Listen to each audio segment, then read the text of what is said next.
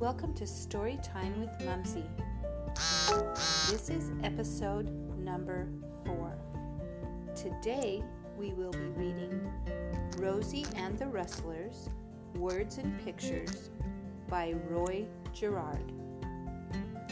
This is a story about a lady named Rosie, and she has a ranch of cows and a bunch of cowboys to help her. And there is another bunch of bad cowboys, and their leader is Greasy Ben, and they come and try and take Rosie's cows. So, take a deep breath, sit back, relax, and let's get started.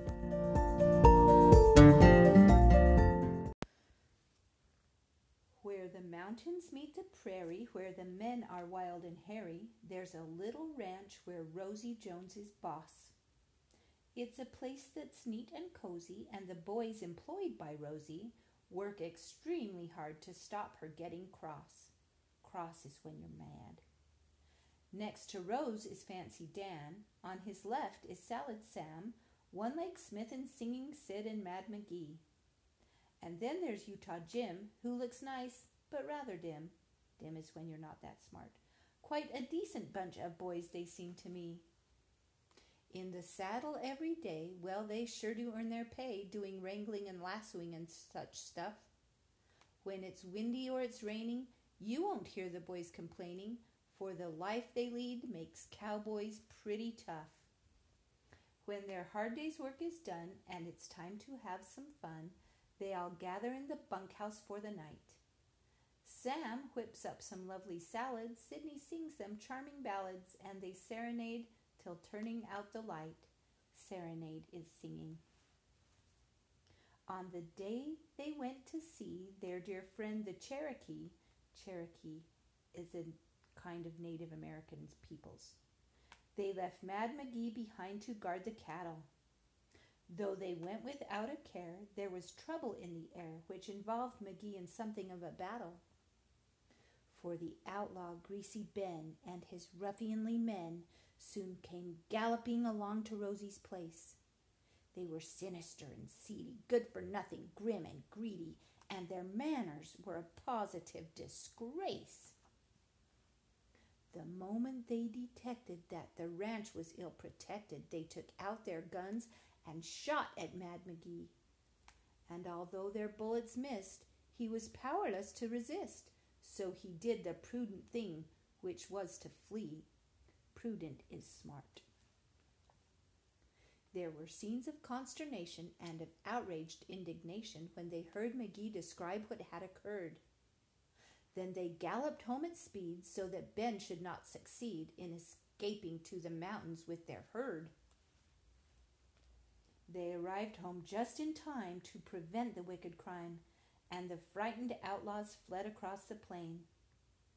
They had saved the herd, it's true, and yet Rosie really knew that the gang would try to steal their steers again. Steers, another name for cows. Hawkeye John, the Indian chief, said he'd help them track the thief, and his braves would guard the ranch while they were gone. So they set off there and then on the trail of Greasy Ben, and their hazardous adventure was begun.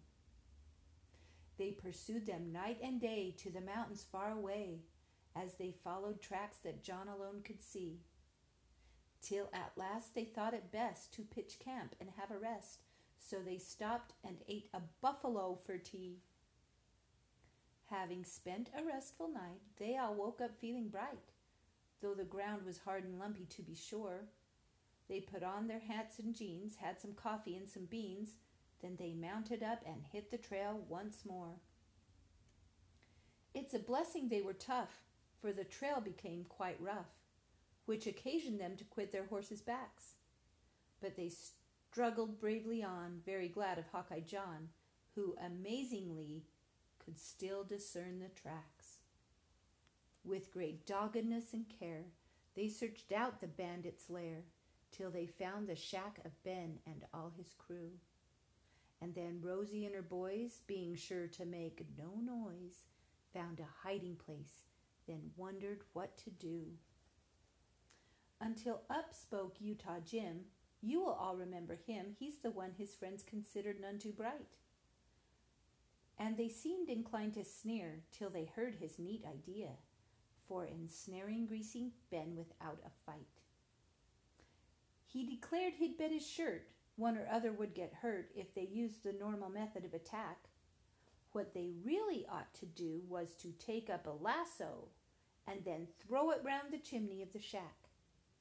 Next, they'd all tug on the rope in the optimistic hope that they'd pull the outlaw's shack into the pool. The boys thought this fantastic and waxed enthusiastic, for they saw that Utah Jim was no one's fool.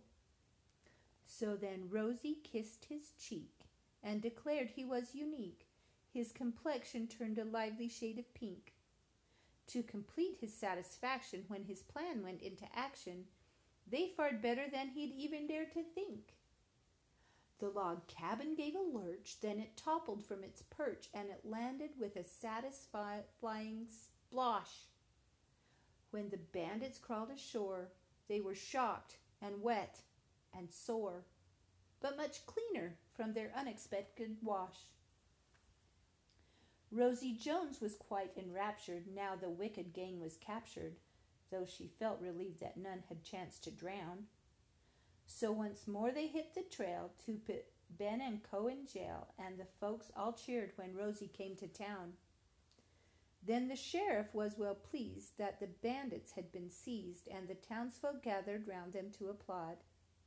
Rosie's gallant little band became famed throughout the land, and they got $500 as reward.